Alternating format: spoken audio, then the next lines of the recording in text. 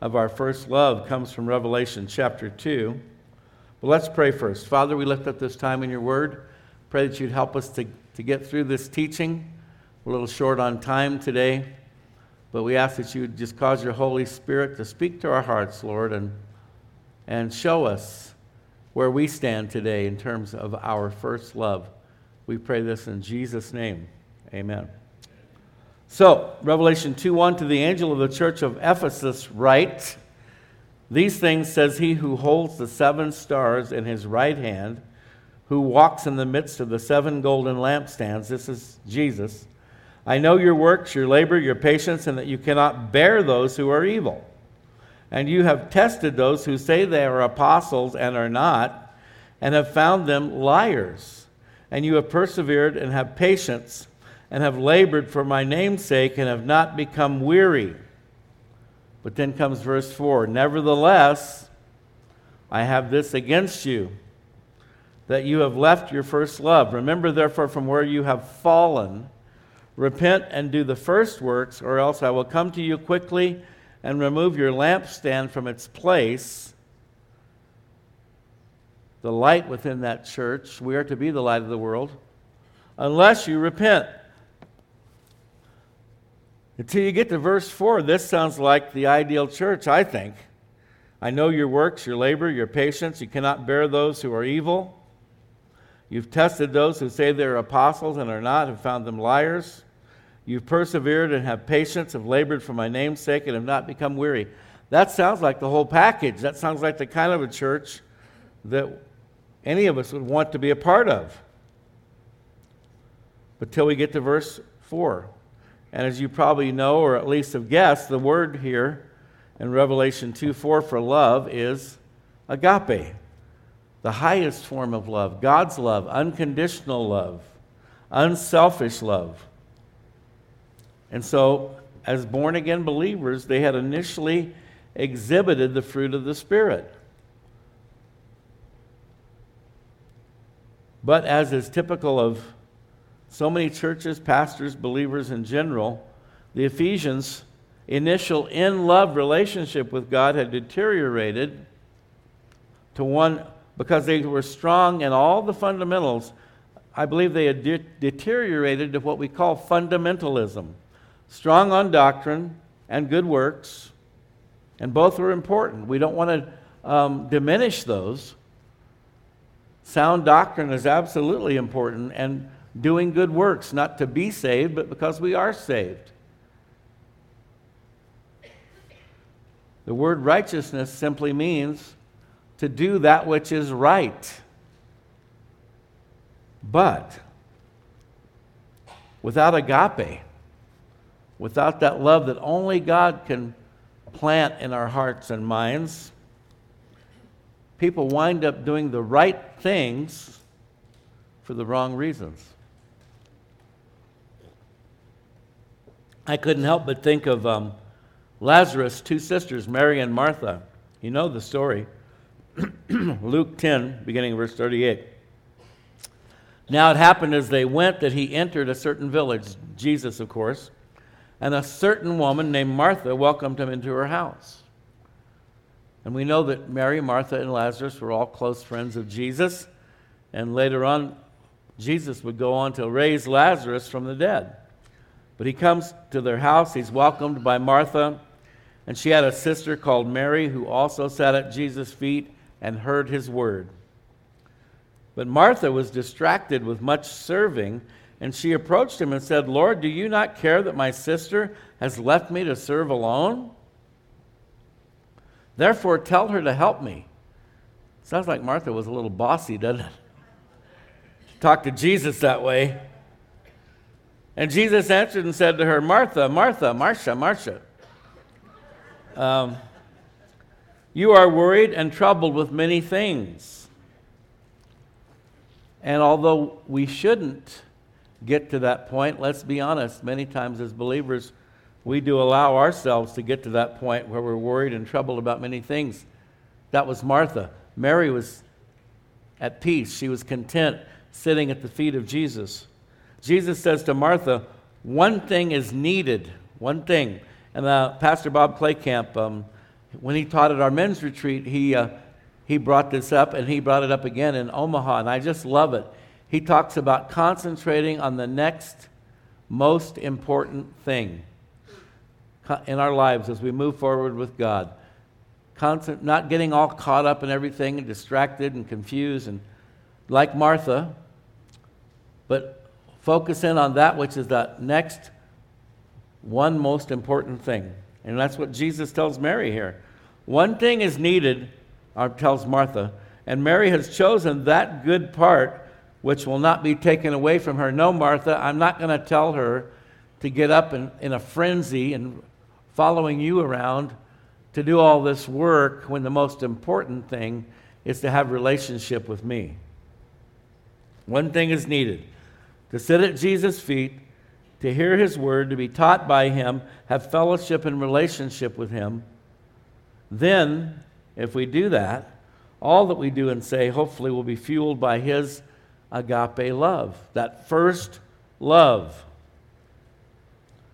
Now, undoubtedly, Martha truly loved Jesus as well, and she was eager to serve him, but she was doing the proverbial putting the cart before the horse, Christian service before personal relationship.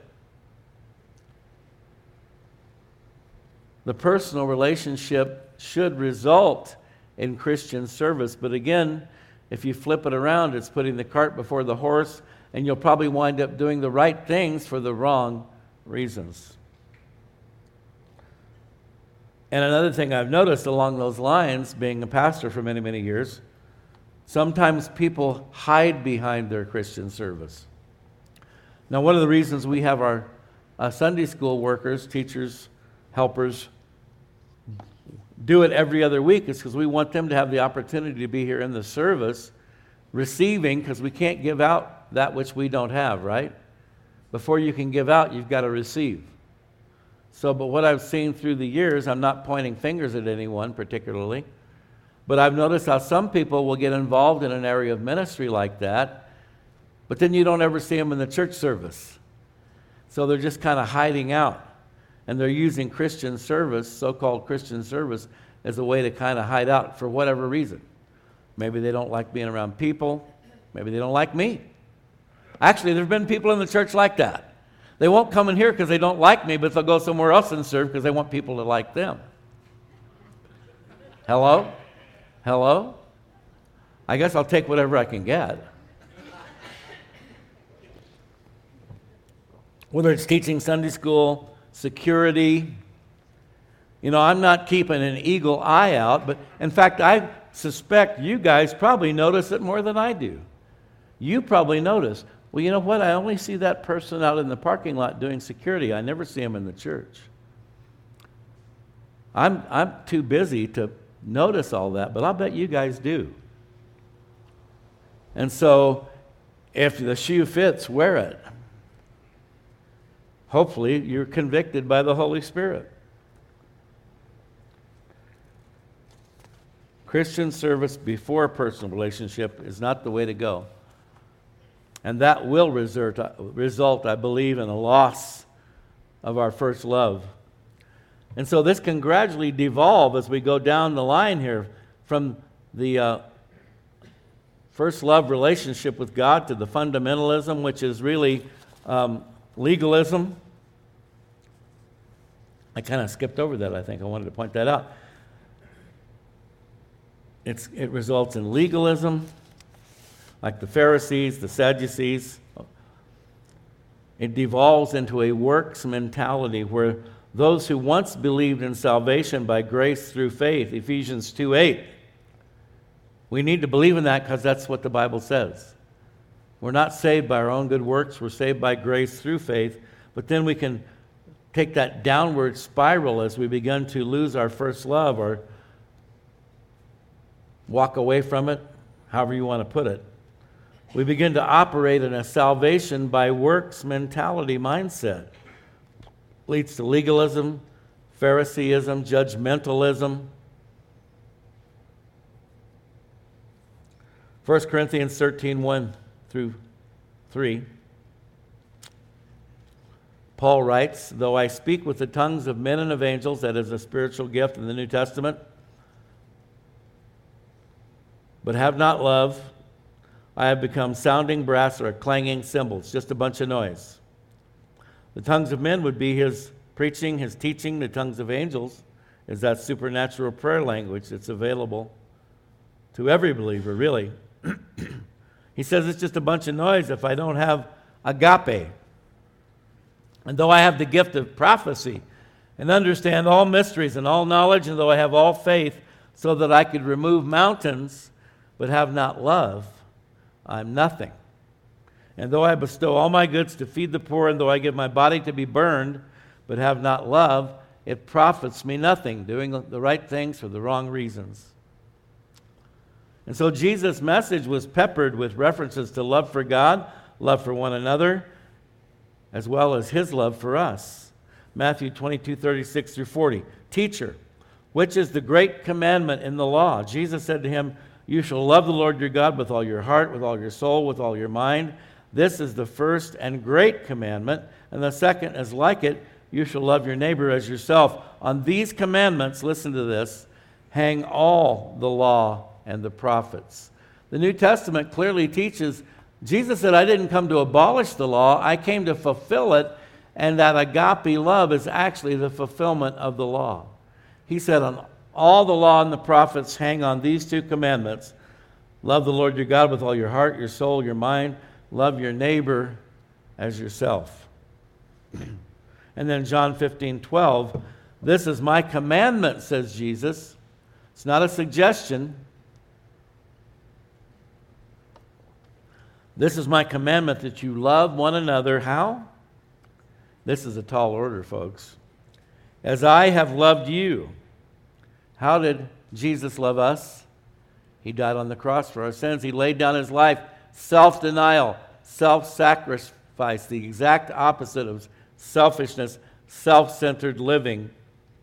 For God so loved the world, he gave his only begotten Son. We know that verse, John 3:16.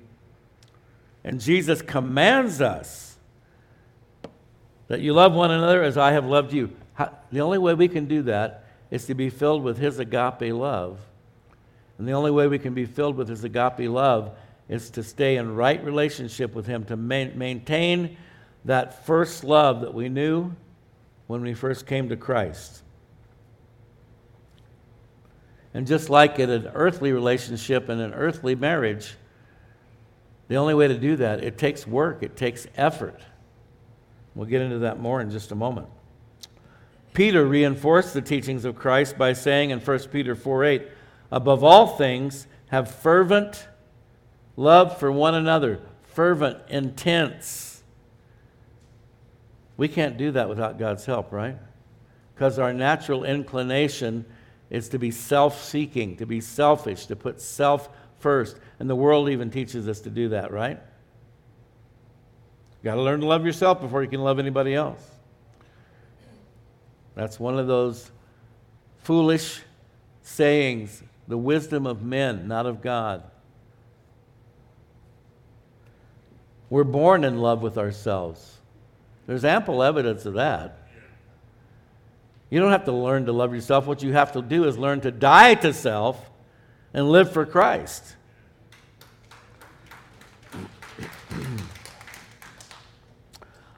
Above all things, this is probably one of my favorite verses in the Bible, really.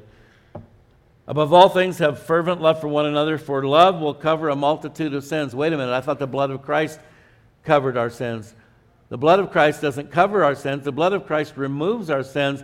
The Old Testament sacrificial system covered the sins, but it did not permanently remove them. That's why Christ came and shed his blood, that they might be removed. But what Peter is saying here, James said we all sin in many ways. Even when we don't mean to, we unintentionally, we hurt people's feelings, we offend them. The selfishness in us rears its ugly head. But in order for us not to become divided and separated and angry and bitter and resentful and jealous, that agape love, the love of God, enables us to cover each other's sins, not in the sense that Christ's blood removes them, but we excuse the indiscretions. We excuse those faux pas. We choose to overlook them because of the love of God. And that's what Peter means by this love, this agape love covers over a multitude of sins. We don't have to get offended every time one of us does something we shouldn't do. And the thing is, when we do get offended, the person who's hurt the most by it is yourself. And so that agape love will cover a multitude of sins. I don't have to get offended because somebody appeared to ignore me. And there's a lot of assumptions that happen there. That person could be deep in thought. They could have just lost a loved one. They could have lost their job. You don't know. Because it's all about you. If they don't give you a great big smile and a hug, then they're being mean to you. You're offended. Don't go there.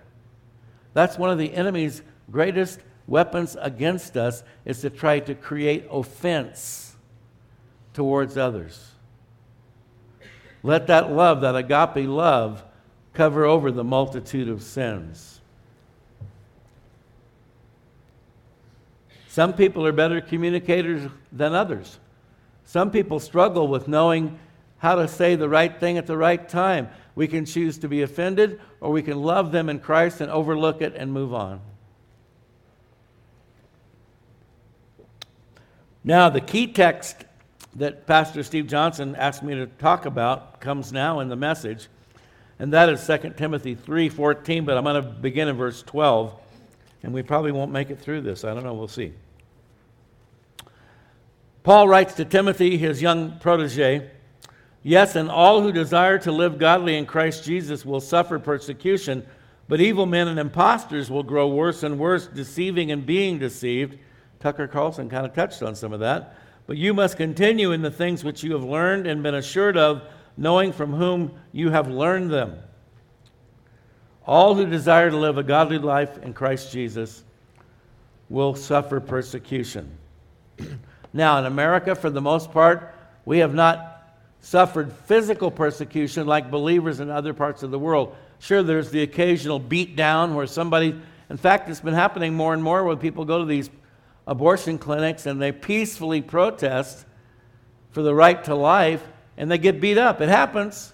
So we are seeing some of this physical persecution, but certainly in many other ways.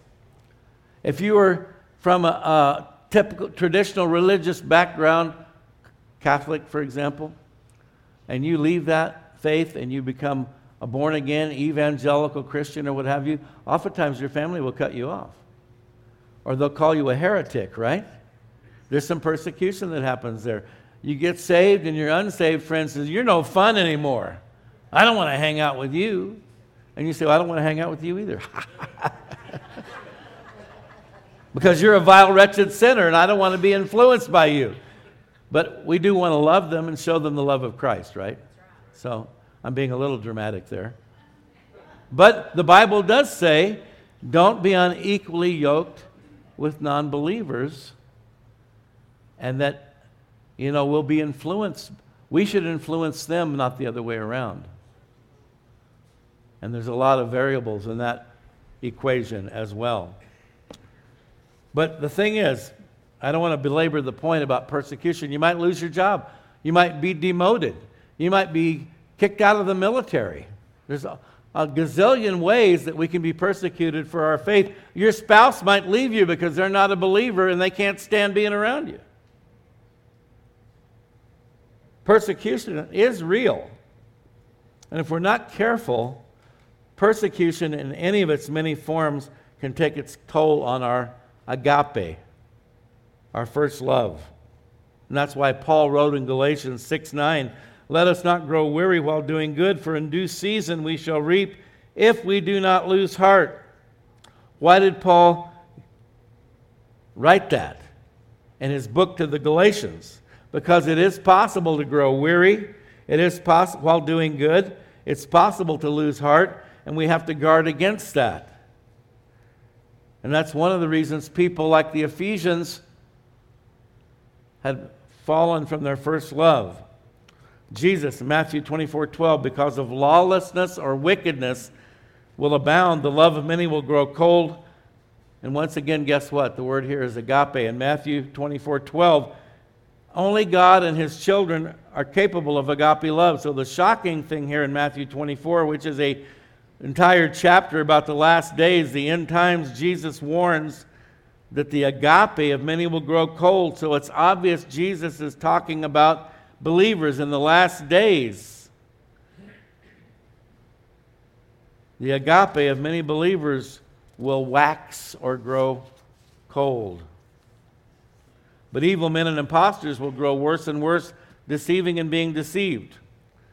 And although our intentions may be good, as we depart from our first love, we become more and more vulnerable to deception. When you've got a close, personal, intimate relationship with Jesus like Mary had, and you're sitting at his feet and learning from him, you're going to recognize the fake and the phony right away. But hence the modern church. We're now facing the church of Laodicea, the final church, and all of the 7 churches. We studied this months ago in Revelation. The 7 churches represent not only an immediate application, but they represent 7 periods in church history. We're now in the last part. We're in Laodicea, the lukewarm church. And it's because believers have lost or fallen away from their first love.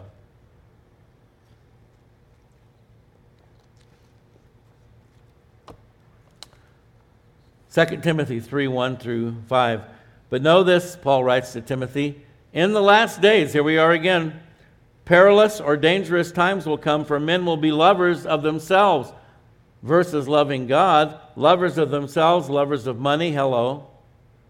We see that in abundant evidence in our society today. Money propels and powers everything. That's why they keep encouraging people to get shots that will kill you.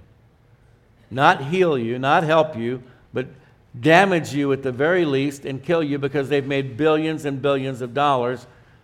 It's no longer anymore about, like Tucker said in his video, about what's good for the people, what's good for us as a culture, as a society, as a nation. It's about money.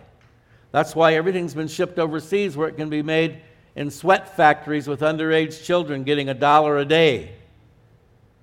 You see how evil and greedy our world has become? People used to actually take pride in the things that they made and sold and wanted to stand behind them, and they didn't make as much money back then. But they took pride in their craftsmanship and the fact that it was made by people that you know right here in your own community, in your own state, in your own country. Money, lovers of money, boasters, proud, blasphemers, disobedient to parents. We won't have time to elaborate on all this. Unthankful, unholy, unmoving, unforgiving, slanderers, without self-control, brutal, despisers of good. But it describes our world today to a T. Traitors, headstrong, haughty, lovers of pleasure. There is again, lovers of themselves, lovers of money, lovers of pleasure, rather than lovers of God.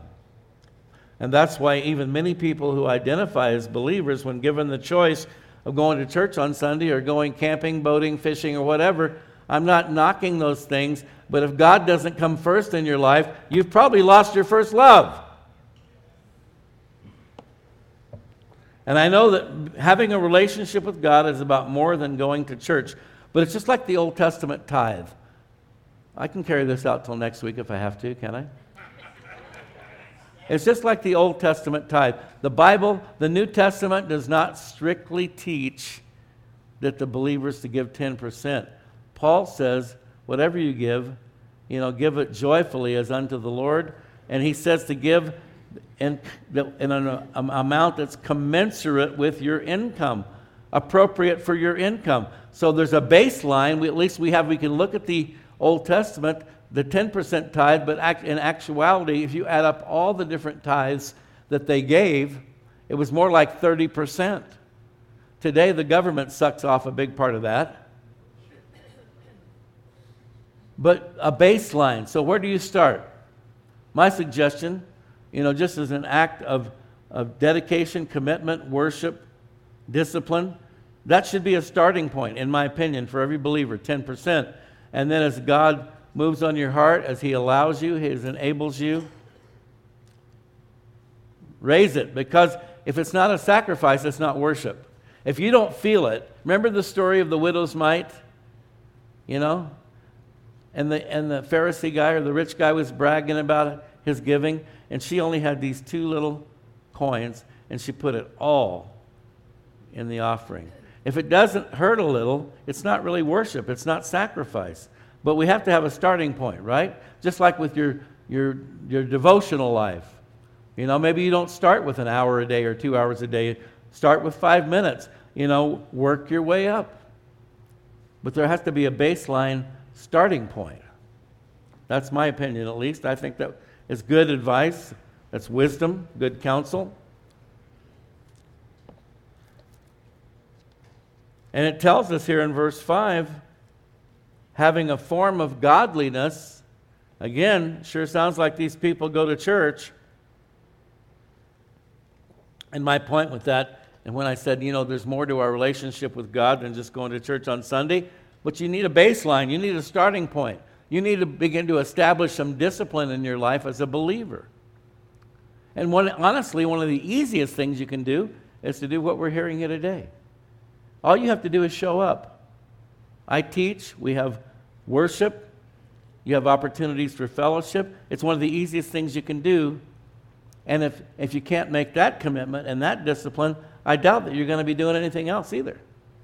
And it's just like with our kids. We have a responsibility as parents to train our kids up in the ways of the Lord. But at the very least, come on, parents. Can you just set aside your own selfish interests and bring them to Sunday school at least? Hello?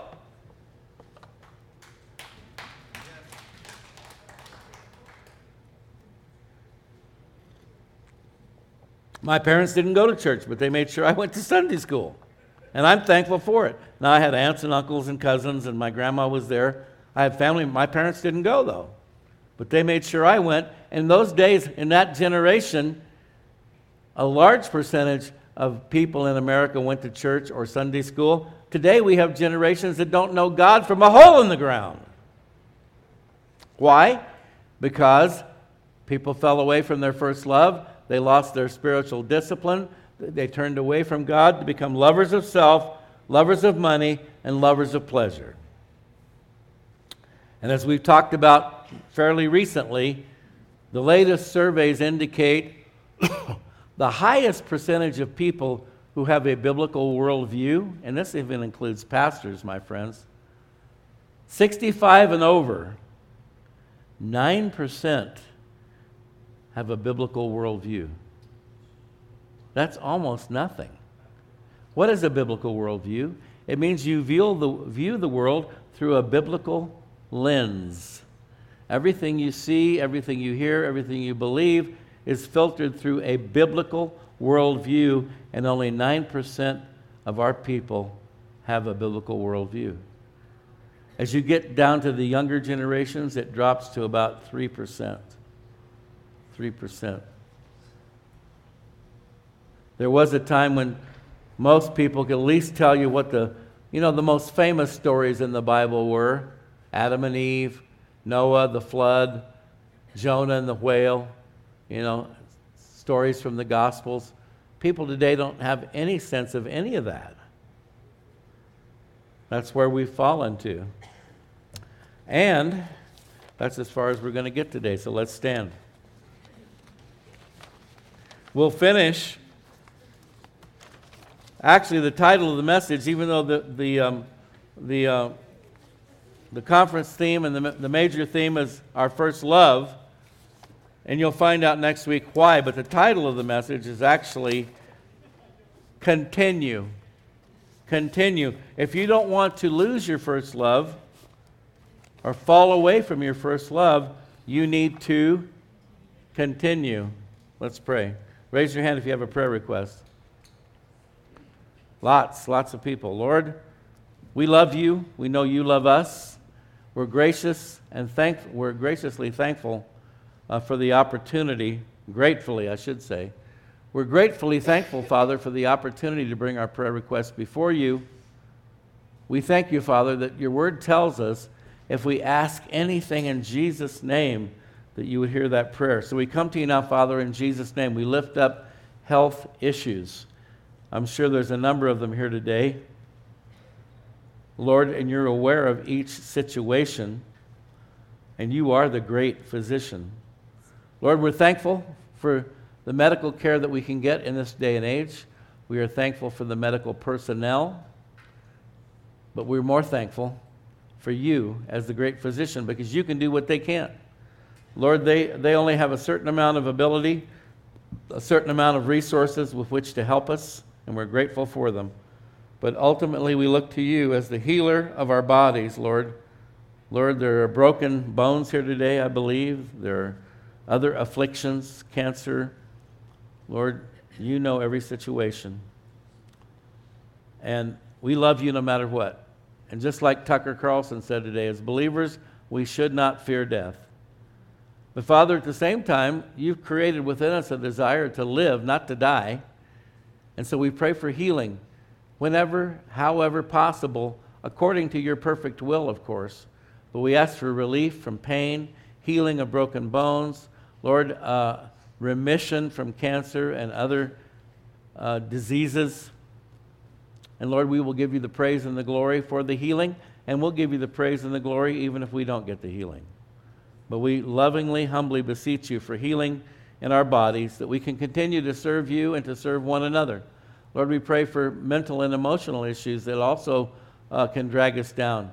We pray for healing of the mind, the heart, the brokenhearted. You said, Lord, you came to heal the brokenhearted. Lord, you know who in this room today has a broken heart. They've been hurt, they've been wounded, they've been disappointed. But Lord, you are the God of all comfort. We pray that you would come upon them with your comfort, your strength, your encouragement. Lift them out of the darkness into the light. We pray, Lord, for relationships that have been hurt, damaged, broken. Lord, even those that might seem beyond repair, nothing is too difficult for you. We pray for marriages that are broken or on the verge of falling apart. We know the enemy comes to steal, to kill, to destroy. You've come that we might have life and life more abundantly. We pray that those relationships could be healed, and that you would help us, use us as your instruments of reconciliation, restoration, forgiveness. Lord, help us, even if we're the ones that have been wrong, to be the first to reach out and promote reconciliation. And Lord, for those who are in a situation where it does seem irreparable and the other person's not willing to participate, we ask for comfort, for strength, for peace, for wisdom. And you promise to give us all those things in Christ. We thank you for them. And finally, for economics, Lord, we're living in difficult times. You know that, Lord. You're our provider. Help us to remember that at all times, that no matter what's going on, you're our provider. Help us to keep our eyes on you, trusting in you. As Paul said, we walk by faith, not by sight. Help us not to give way to fear, doubt, anxiety. And Lord, we ask that you would come in like a flood and meet our needs as you promised that you would. But Lord, help us to be content. Like Paul said, I've learned to be content with much, and I've learned to be content with little. Whatever you provide, help us to be grateful, to be thankful, to use it wisely. And Lord, we praise you and thank you for the most precious gift of all, the gift of eternal life through our Lord and Savior, Jesus Christ. Lord, please receive now our final offering of praise as we prepare to go home. We ask your blessing upon the food that's being prepared over there for those who would like to stay and have lunch. Bless the time of food and fellowship. We ask in Jesus' name. Amen.